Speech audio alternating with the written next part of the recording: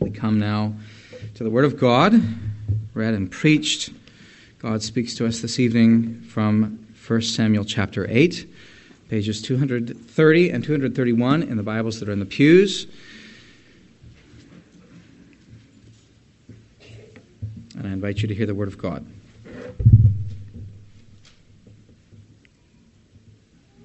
When Samuel became old, he made his sons judges over Israel. The name of his firstborn son was Joel, and the name of his second, Abijah. They were judges in Beersheba. Yet his sons did not walk in his ways, but turned aside after gain. They took bribes and perverted justice.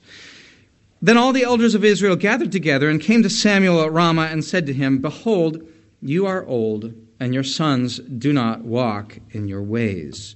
Now appoint for us a king to judge us like all the nations." But the thing displeased Samuel when they said, "Give us a king to judge us." And Samuel prayed to the Lord.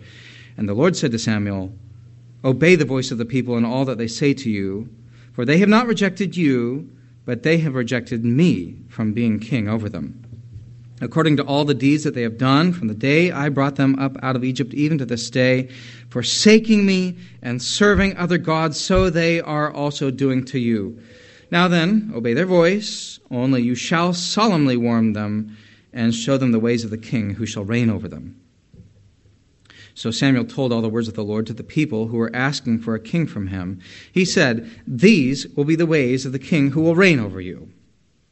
He will take your sons and appoint them to his chariots and to be his horsemen and to run before his chariots. And he will appoint for himself commanders of thousands and commanders of 50s, and some to plow his ground and to reap his harvest and to make his implements of war and the equipment of his chariots. He will take your daughters to be perfumers and cooks and bakers. He will take the best of your fields and vineyards and olive orchards and give them to his servants. He will take the tenth of your grain and of your vineyards and give it to his officers and to his servants. He will take your male servants and female servants and the best of your young men and your donkeys and put them to his work. He will take the tenth of your flocks, and you shall be his slaves. And in that day you will cry out because of your king, whom you have chosen for yourselves. But the Lord will not answer you in that day." But the people refused to obey the voice of Samuel, and they said, "No, but there shall be a king over us, that we also may be like all the nations, and that our king may judge us and go out before us and fight our battles." And when Samuel had heard all the words of the people, he repeated them in the ears of the Lord.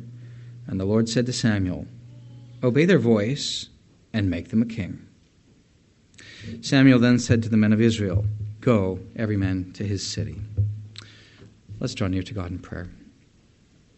Our Father, we ask that you would hear us and that you would equip us with ears to hear, that we might enter in to understand this difficult text, a heart-examining text that enables us clearly to see ourselves and better to appreciate how very much we need the rule of Jesus. But our hearts by nature are so blocked up, blockaded against you, that we would not listen if you would leave us to ourselves. And so we ask, come and meet with us this evening, O God. Disclose yourself in glory, in healing grace, in all of your help. Rescue us from ourselves, from our self-rule, from our bondage to all the idols that are in our hearts. We ask in Jesus' name. Amen. Well, I've titled this sermon, and I think it's a helpful thesis to begin the sermon with the simple statement that we need a king. We need a king. That's really one of the central statements and ideas of the book of Judges. We've considered that before. Judges 21-25 concludes the book in this way. It's sort of the punchline to the whole book. In those days, and these are still the days, in those days there was no king in Israel, Everyone did what was right in his own eyes. Now, if you were with us when we last considered 1 Samuel 7, it seems Israel's made a little bit of progress. There has been some lamenting. There has been some seeking after God. Idols have been put away. The fragmented nation they were before maybe is being bound together. Samuel appears to be leading. But we remember that this is the same people, adulterous, backsliding people, who, in the book of Judges, continually spiraled down in their unbelief. Each time the Lord raised up judges to deliver them. And finally, when they would turn away again and be brought low enough, they would ask. And God continually raised up a judge. Well, Samuel is the last and the greatest of the judges. The word of God has come to him. Eli's line has been cut off. And there has been a real mourning, an apparent revival. And if we were to look back into 1 Samuel 7, we would notice at the conclusion of that chapter that there is even a regular circuit of judging for Samuel, perhaps the true origin, at least the analogous origin of the circuit court system of English common law and American law. But again, Israel's heart has not changed. It really hasn't. And the first exhibit, Exhibit A, is Samuel's own sons. Doesn't this feel like, to quote someone else, doesn't this feel like deja vu all over again? Here we have Samuel's sons corrupt and walking away from the Lord, just like the sons of Eli. And they, by taking bribes, disqualify themselves as judges. Jethro set the model for judges in Exodus 18:21. Look for able men from all the people, men who fear God, who are trustworthy and hate a bribe, and place such men over the people. Well, these men are over the people, but they don't hate bribes. They love bribes. They're looking for them. God's rulers were to be incorruptible men, and these are not those men. These are clearly not the men that God has chosen to rule. And so we're left with this really deep, troubling question. Here's Samuel old. Again, does it sound familiar? It sounds very familiar. What is going to happen to the nation? What about national stability, if nothing else? What about this great revival that we read about in 1 Samuel 7? Trouble. You can understand why there would be real concern. Now, what's the solution? The elders. And you notice it is the elders. This is significant. The elders of the people, who would ordinarily be part of making judgments in the city gate, come to Samuel and they request a king. Now, this is a text that has often been misunderstood, and I hope we can shed some light on it this evening to you, whether or not they were right to ask. But I want you to take it, at least initially, this idea that for Samuel has been leading us, Judges has been leading us up to this point, to this very moment, where at last there would be a recognition. We need a king, and that's a good thing. The request in and of itself is not a bad request. Think of what Hannah sang. 1 Samuel 2:10. The Lord will judge the ends of the earth. He will give strength to his king. There's going to be a king. We're meant to have a king. We need a king. And even in the prophecy of Eli's wicked sons going to their death, he speaks of the ruler that he will anoint and set up. Israel is absolutely correct. They need a king. In fact, let's broaden this out. It's not just Israel that needs a king. We need a king. This is one of the fundamental needs of every human being, of every nation and person under heaven. Who will be king? What sort of king do we need? And that will be the burden of what we consider this evening. Well, the Lord has a king, and he desires to rule his people by that king. If you have your Bible in front of you, would you turn with me to Deuteronomy chapter 17, and there read the classic text of God's determination to raise up a king. Deuteronomy 17, and I'll begin reading in verse 14, page 161 in your Bibles in the pews. When you come to the land that the Lord your God has given you, and you possess it and dwell in it, and then say, I will set a king over me like all the nations that are around me, you may indeed set a king over you, whom the Lord your God will choose. One from among your brothers you shall set as king over you. You may not put a foreigner over you who is not your brother. Only he must not acquire many horses for himself or cause the people to return to Egypt in order to acquire many horses, since the Lord has said to you, you shall never return that way again. And he shall not acquire many wives for himself, lest his heart turn away, nor shall he acquire for himself excessive silver and gold. And when he sits on the throne of his kingdom, he shall write for himself in a book a copy of this law, approved by the Levitical priests. And it shall be with him, and he shall read in it all the days of his life, that he may learn to fear the Lord his God by keeping all the words of this law and these statutes, and doing them, that his heart may not be lifted up above his brothers, and that he may not turn aside from the commandment, either to the right hand or to the left, so that he may continue long in his kingdom, he and his children in Israel. Now, do you notice what the Lord has said here? He has not said, kings, bad, stop. No. God has actually declared long in advance, kings, good, necessary. But which one? And by the way, notice here, say what you like about republics and democracy, God's form of government is ultimately a monarchy, not a tyrannical kingship, like you read about in history books, but a monarchy because he is himself a king. Well, what kind of king does he desire? Just considering Deuteronomy 17 for a moment here. This is a beautiful picture of Jesus, isn't it?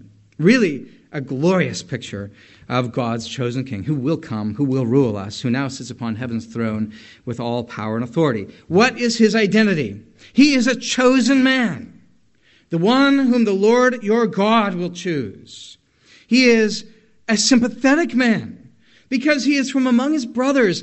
And when Deuteronomy says, when you're asking for a king like the nations, this is a relatable king. The nations can understand what sort of a person he is. They can recognize his sympathy. They can understand him.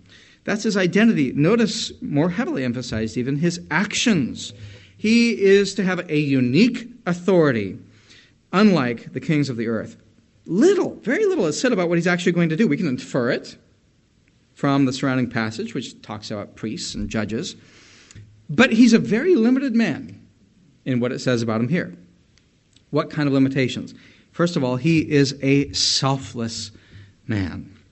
And as it says in the ESV, he shall not acquire for himself. Do you notice how many times that came out in the text?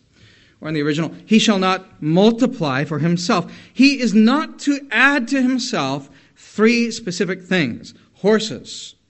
Why? Because horses are part of your military strategy and power. And he is not to rely on them or on Egypt or any other ally for help. No. His help is in the name of the Lord.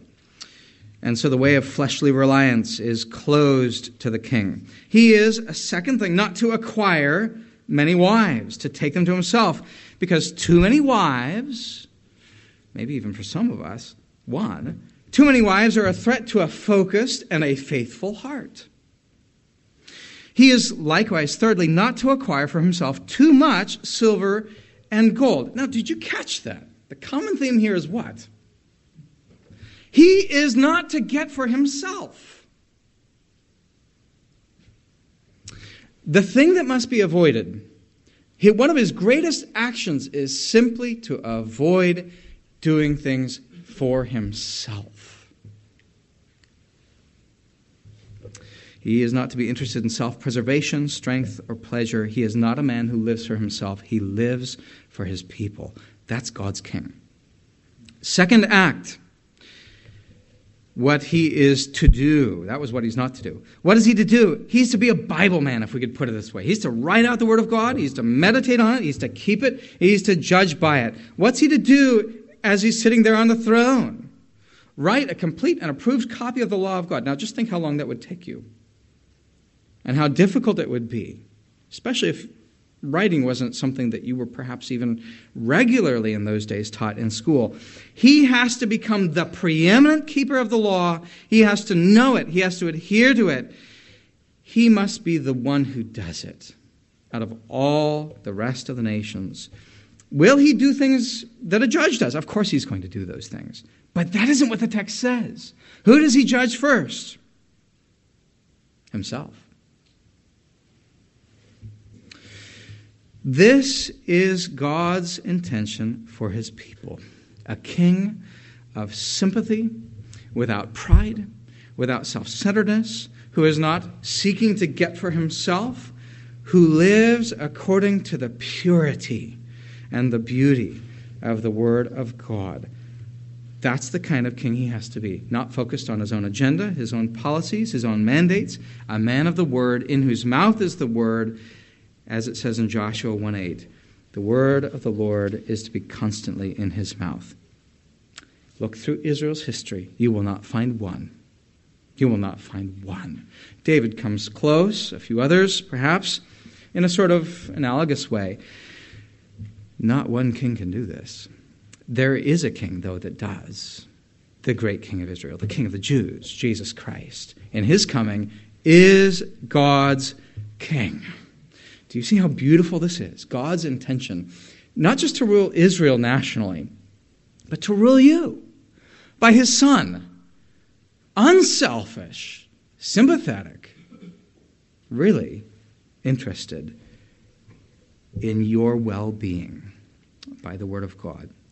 Well, in contrast, we have to consider man's king. Who and what does he look like?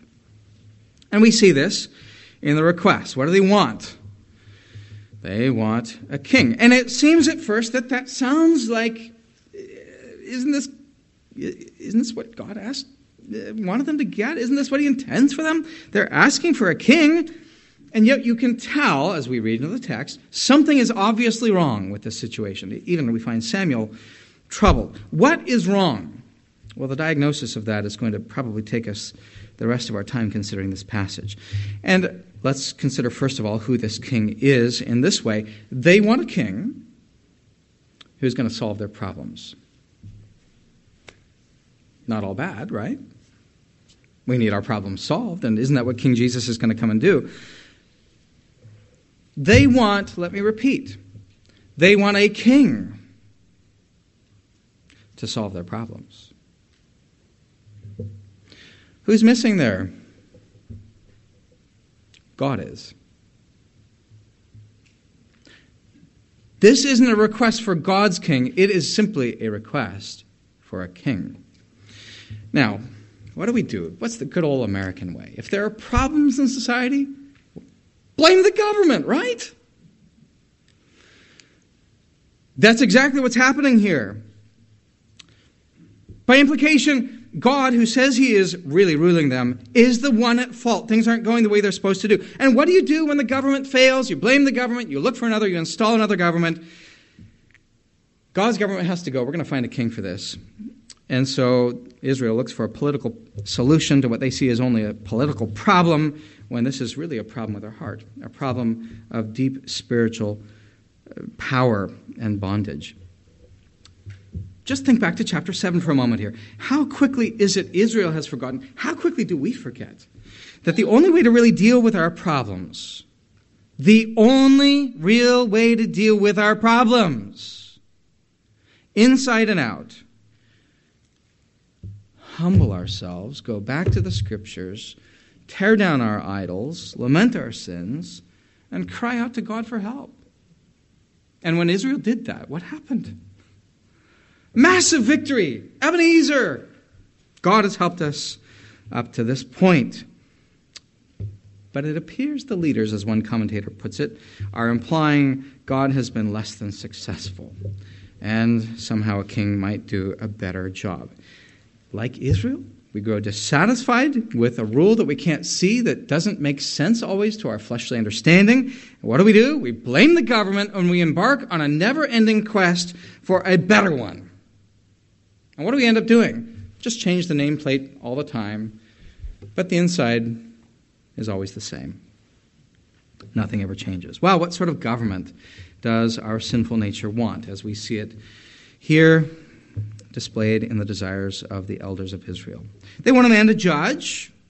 This is not entirely unreasonable. They want a king who will be a formal and permanent judge. You can see this in verse 19 and 20. There's no reference here to the law of God. Notice that. They want a king who will defend them and be victorious. They want to beat the Philistines once and for all, and others too while they're at it. But pause again. Pause again. Do you see the problem here? The Lord is already doing this. God is actually doing this, and the preceding narrative has clearly demonstrated they don't need a king. God leads them into battle. God judges his people, and he does it whenever they turn from their idols and seek him with all their heart. What kind of a king? Let's go further. A king like the nations. Now, I know that initially when we hear that, that sounds pretty bad, right? A king like the nations. That's exactly, though, what it says in Deuteronomy. It's the same wording. So the wording is fine, except that we have a problem, again, with the heart. And here's the heart problem. As legitimate as this seems, what they want is not a king who can be understood and rule over the nations. They want a king who will make them like the nations. Well, what were the nations' kings like? Samuel tells us, doesn't he? He talks about all these things that under an American democratic republic really sound repugnant to us. He's going to take our sons and daughters. He's going to take our land. He's going to take our grain. He's going to take our income. He's going to take and take. Well, think about what Israel considers this to be. Even as Samuel is saying this is hard for us to appreciate, but even as Samuel is warning, what Israel is hearing is a major step forward. Culturally, technologically, militarily, governmentally, Israel doesn't have these things. They don't have this kind of organized system. The nations around them, though we may quickly dismiss them, those Canaanites that were under the ban of God and had to be destroyed, don't dismiss them quite so quickly. They were very advanced in comparison with the Israelites. You want to talk about art culture? Don't go to Israel. You want to talk about language? Well, those other cultures had a lot of things going for them. Very powerful, very technologically impressive for their time. This sounds pretty good. This is going to be a major leap for the nation of Israel. But notice once again, their interest is not a man who fears the Lord and loves his law. They want to be like the nations. They don't just want a king, which the other nations have. They want a king who will turn them into the nations. Which then prompts us to ask the question, what were they already? They were holy to the Lord. Leviticus 20 tells us, I have said to you, you shall inherit their land, the land of these whom I'm driving out before you, whom I detest. I will give it to you to possess a land flowing with milk and honey. I am the Lord your God who separated you from the peoples. You are mine. And as such, Deuteronomy 14:2 tells us, they are precious. You are a people holy to the Lord your God. The Lord has chosen you to be a people for his treasured possession out of all the peoples who are on the face of the earth. So get what they are saying. Maybe they don't realize the full implications, and I doubt that we usually do when we say we want to rule ourselves. They are really saying, mess of pottage, birthright. Pottage sounds pretty good to me. I'll take the soup, thanks. This is the roaring of the flesh, demanding to be fed. Well, the Lord warns about this, and clearly, as one commentator says, the model of kingship that the Lord wants for Israel cannot be what Samuel has here described. And so here we have the denunciation. Did you notice in Deuteronomy 17, he's not to, put it in language similar to the ESV, he's not to take. Well, guess what he does here? Here is Israel wanting a king who's going to give. They're like the leech in the Proverbs. But what's he going to do? He's going to take, and he's going to take, and he's going to bleed them dry. Of sons and daughters, fields, vineyards, olive trees, crops, servants, flocks, and you're going to be his slaves. All so that he can get for himself. What a terrible, wicked, evil rule. Contrast this for just a moment with the Lord of love who says, "Come to me, you give me your burdens, and I will give you my rest." But this is the kind of kingship that we would naturally choose for ourselves because we think this kind of king is going to give us what we want. Do you see? Just take a look through the window for just a moment. Do you see how really evil it is to be left to your own desires? Your own desires, ruling you and me, are going to consume and destroy us. In contrast to Jesus, who gives up his life, sacrifices himself that we may freely, Psalm 110 says, willingly, gladly offer ourselves in response in love, for the love with which we have been loved, offer ourselves in living sacrifice to him. This is not a king. Jesus is not a king who is going to give the flesh what he wants, but he's going to kill the strength and the power of the flesh and give us new and better desires. But what does the flesh say? Let's change the polity. Let's change the system of government. Don't like this leader? Let's try a different one. Don't like this technique? Let's try another. We're going to solve our issues. My friends, we have to die to that lie. The only real new rule there is a king who freely gives himself for you. And he's not going to rule by distant policies or by votes, but by fellowship with him and worship and adoration of him who loves us and gave himself for us. That's Israel's desire. That's what they want. They're not going to turn back, as we'll see. But what sort of ruler would we be? This is a question I think we ought to ask ourselves. If you ruled the world, it's kind of a fun exercise, isn't it? If I ruled the world, what would I do? If you had practically unlimited power, well, it probably starts like this. I'd overturn abortion, right? Like, good. I'd undo the sexual and racial perversion in the body politic. I'd get rid of corruption in the political process. Good things, very good things. And if you were a politician and you had those talking points, people would vote for you. There's a problem. That's not the end of your desires.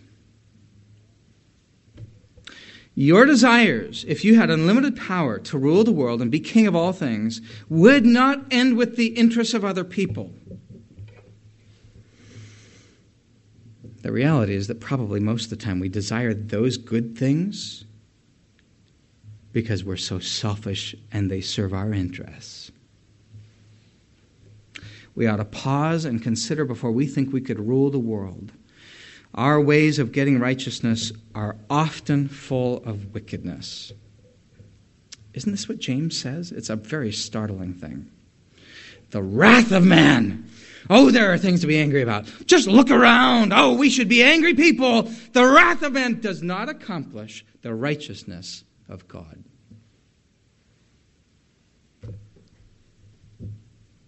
Our desires for ourselves, our interests, our pleasures, our comforts, our security for ourselves end up taking over everything and destroying it all. It's an oppressive system, not just for other people, but for our own hearts. And guess what we end up doing? Great ambitions to serve the Lord, but we end up doing whatever is right in our own eyes. You are not a fit king, and neither am I. Please don't make me one. You wonder sometimes, how is it that a good man who's elected to office, be it politician, pastor, boss, whatever it is, how does he become a bad man? You put a good man into a position where things can really happen, and so often he ends up just contributing. How is that? Because our inward rule of desire is so very deeply messed up. We can't even perceive what's right and what's good in the end because we are by nature corrupt. And so see with this desire, I'm going to fix things. I'm going to fix you. I'm going to set you right. I can do it better than the other people who are trying right now. See what that really is. Take off the mask. It's not serving Jesus. It's serving yourself. And God warns us, you do this, You're just exchanging one bondage for another. One oppressive regime for one that may even be worse.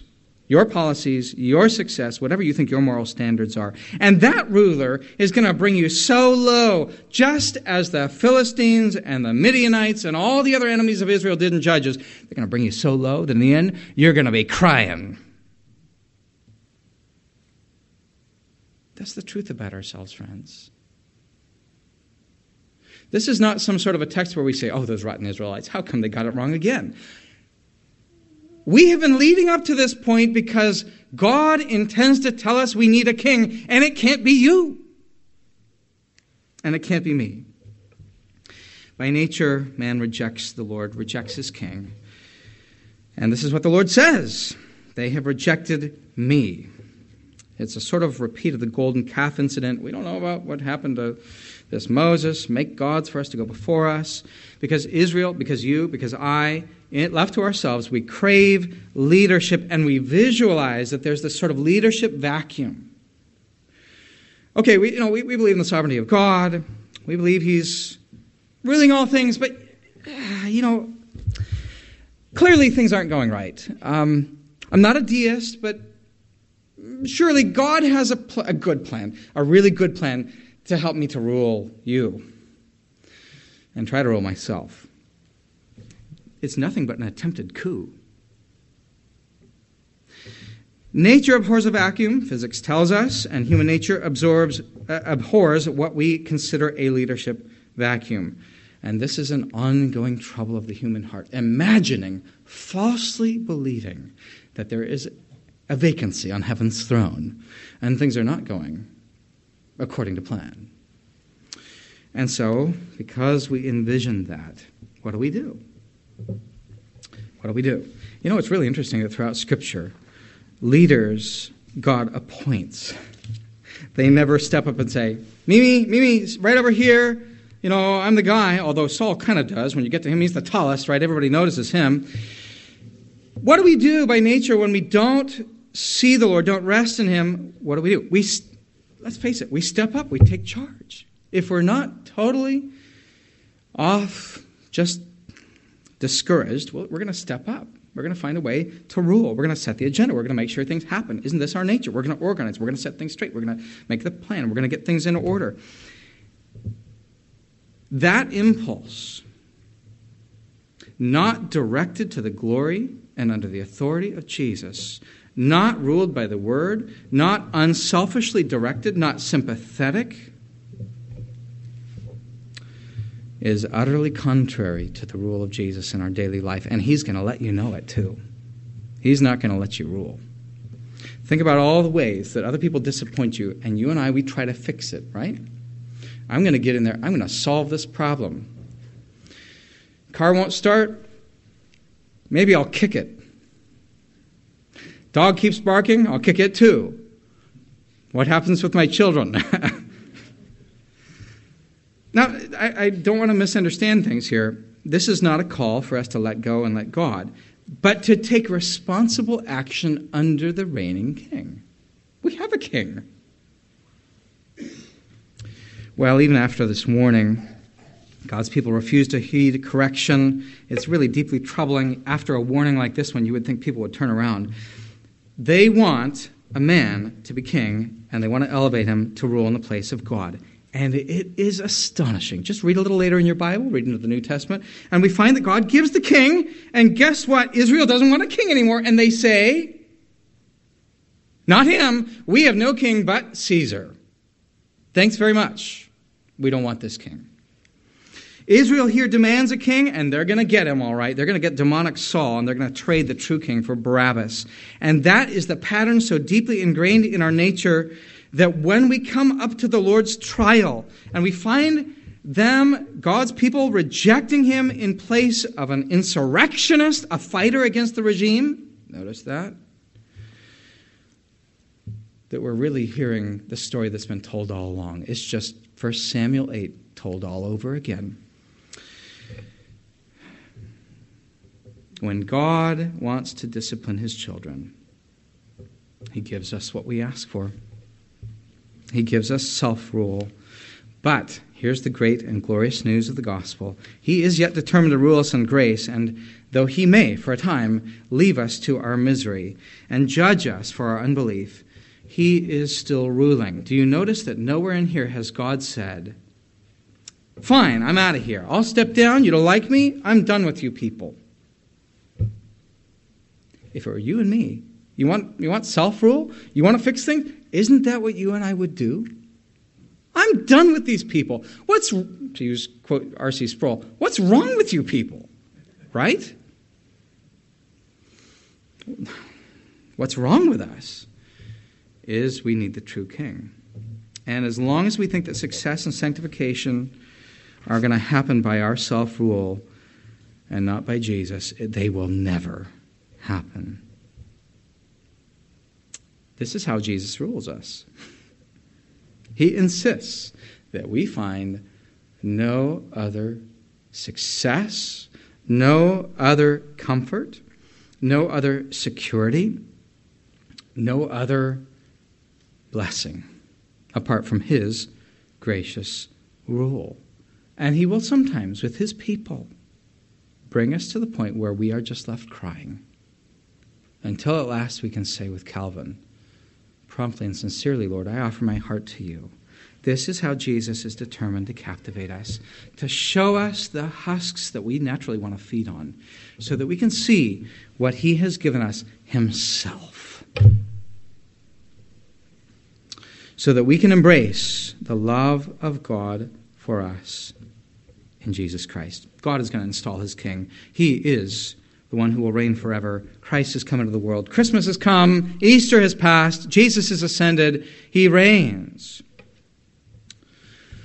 So if I could summarize what you and I ought to do here, I think this is a simple way to put it. Okay, we need a king, that's clear, but at least I hope it's clear to you.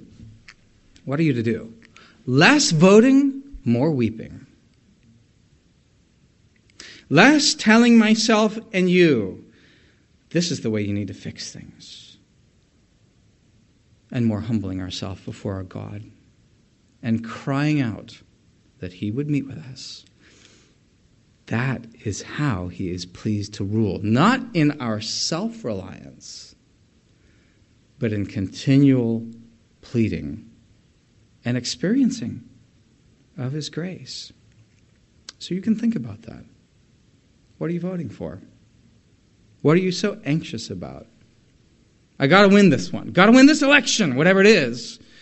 In your heart or in your family or in society, at work, wherever it is. I got to win this one. No, die to that. This is a lesson I am slowly learning in the very hard ways of God. Less voting, more weeping, and more delighting in the grace of Jesus. Let's pray. Father in heaven, how we bless and adore you. Jesus Christ reigns, and he is gracious, and he is giving, unselfish, sympathetic, entirely in himself and in his rule, all that we need. We bless and adore you, that we do not need to seek out a better government, but we need, O Lord, faith to rest in a government that is to sight so often completely opaque.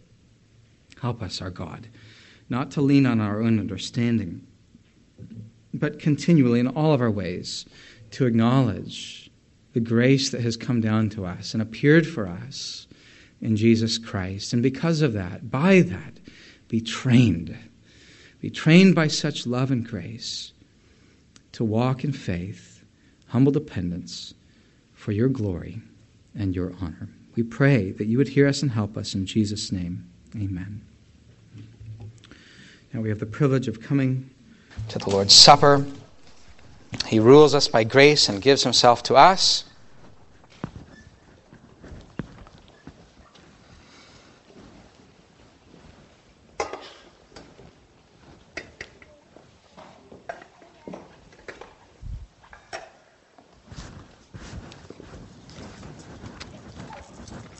We read again those beautiful, wonderful words of institution of the Lord's Supper in 1 Corinthians 11. The Apostle Paul, writing, says, For I received from the Lord what I also delivered to you, that the Lord Jesus, on the night when he was betrayed, he took bread. And when he had given thanks, he broke it and said, "This is my body, which is for you. Do this in remembrance of me." In the same way also, he took the cup after supper, saying, "This cup is the new covenant in my blood. Do this as often as you drink it in remembrance of me. For as often as you eat this bread and drink the cup, you proclaim the Lord's death until he comes." What an astonishing thing that there would be a king who would come and rule us by dying, by giving himself to us. When we, who are so self-centered, around whom the whole gravitational force of the universe seems sometimes to revolve, sucking in everything to us, we who would even be lords of the earth and of God himself, are recipients of a grace in Christ, a death in Christ, that puts that sinful desire to death. Friends, this is not the table of this particular church. It's the table of Jesus who reigns. And this is the table of a Jesus who intends and invites you to communion, to real fellowship, to really know him, to really experience his rule, to really find the loving, tender compassion of a gracious Father for you here, who would give his own Son for you, for me. And here we see our sins exposed, but here we see great love manifest. A king who is the shepherd of love. And because Jesus invites you to that, Jesus also sets the parameters. He rules, even right here at this table, rendering a kind of judgment, a judgment that may show some of us our hearts have yet to submit, to really bow inwardly, truthfully, to such a king. But in gracious judgment also showing that we who come by faith are really received, not for anything that we do, not even for any love that we render to God, but simply for Christ's sake, received and welcomed to him in all that he has. And so as we come, we have good scriptural mandates that we ought to come as those who are baptized members of Christ's body, professing our faith in a church like this one where the gospel is preached, acknowledging humbly in ourselves our sin and misery and our utter need for Christ alone to save us from all our selfishness. And with that, coming, not only professing and openly so, but continuing privately to walk with God under a rule that sees beyond the borders of a church building and into our private homes, into our private computer monitors, right into our hearts. Friend, if that's you, recognizing your sin, recognizing your wretchedness, recognizing how terrible a thing it is to rule yourself, if you're coming and trusting in Jesus and obeying him because of that faith that he gives you, then come and welcome. And if that's not you, can you see how wretched it is, how awful, and really how wicked it is to seek after the kind of self-rule that would bring everything into submission to you? It will all come down to weeping. Dear friend, if that's you, plead with such a gracious God that he would come and make known his loving rule to you, that you might from the heart obey those commands of Christ. Be baptized, trust in Christ, freely confess his name, and walk with him. This is then a table where Christ examines you. No, you cannot physically see him present, although these things represent his presence, don't they? No, you cannot see him, but he walks among us, discerning every thought, every motive, every heart by his word, declaring what we are, and declaring himself fit, right to rule, here and always in our hearts. Let's draw near to God in prayer. We thank you, O dear Jesus, that you would come to us who have no claim to righteousness, whose rule fails every time, and so often are filled with rank and obvious selfishness, who think so highly of ourselves and put others down, who are so quick to correct and find fault with others and not to even see the log in our own eye. Oh Lord, we know we don't deserve to come to a table like this one, but we praise you that Jesus Christ has come to rule, and by his rule, not only to correct, but in love to win and to transform the lives of such sinners as we are. And so we pray that even in receiving the sacrament of Christ's body and blood broken and poured out for us, we would hear, by your grace, witness what he has done, who he is presently in his reign, and afresh commit ourselves to leave the ways of our sinful desires and to walk with you in that holiness that is the gift and the outworking of your gift in us through Jesus Christ our Lord, in whose name we pray. Amen.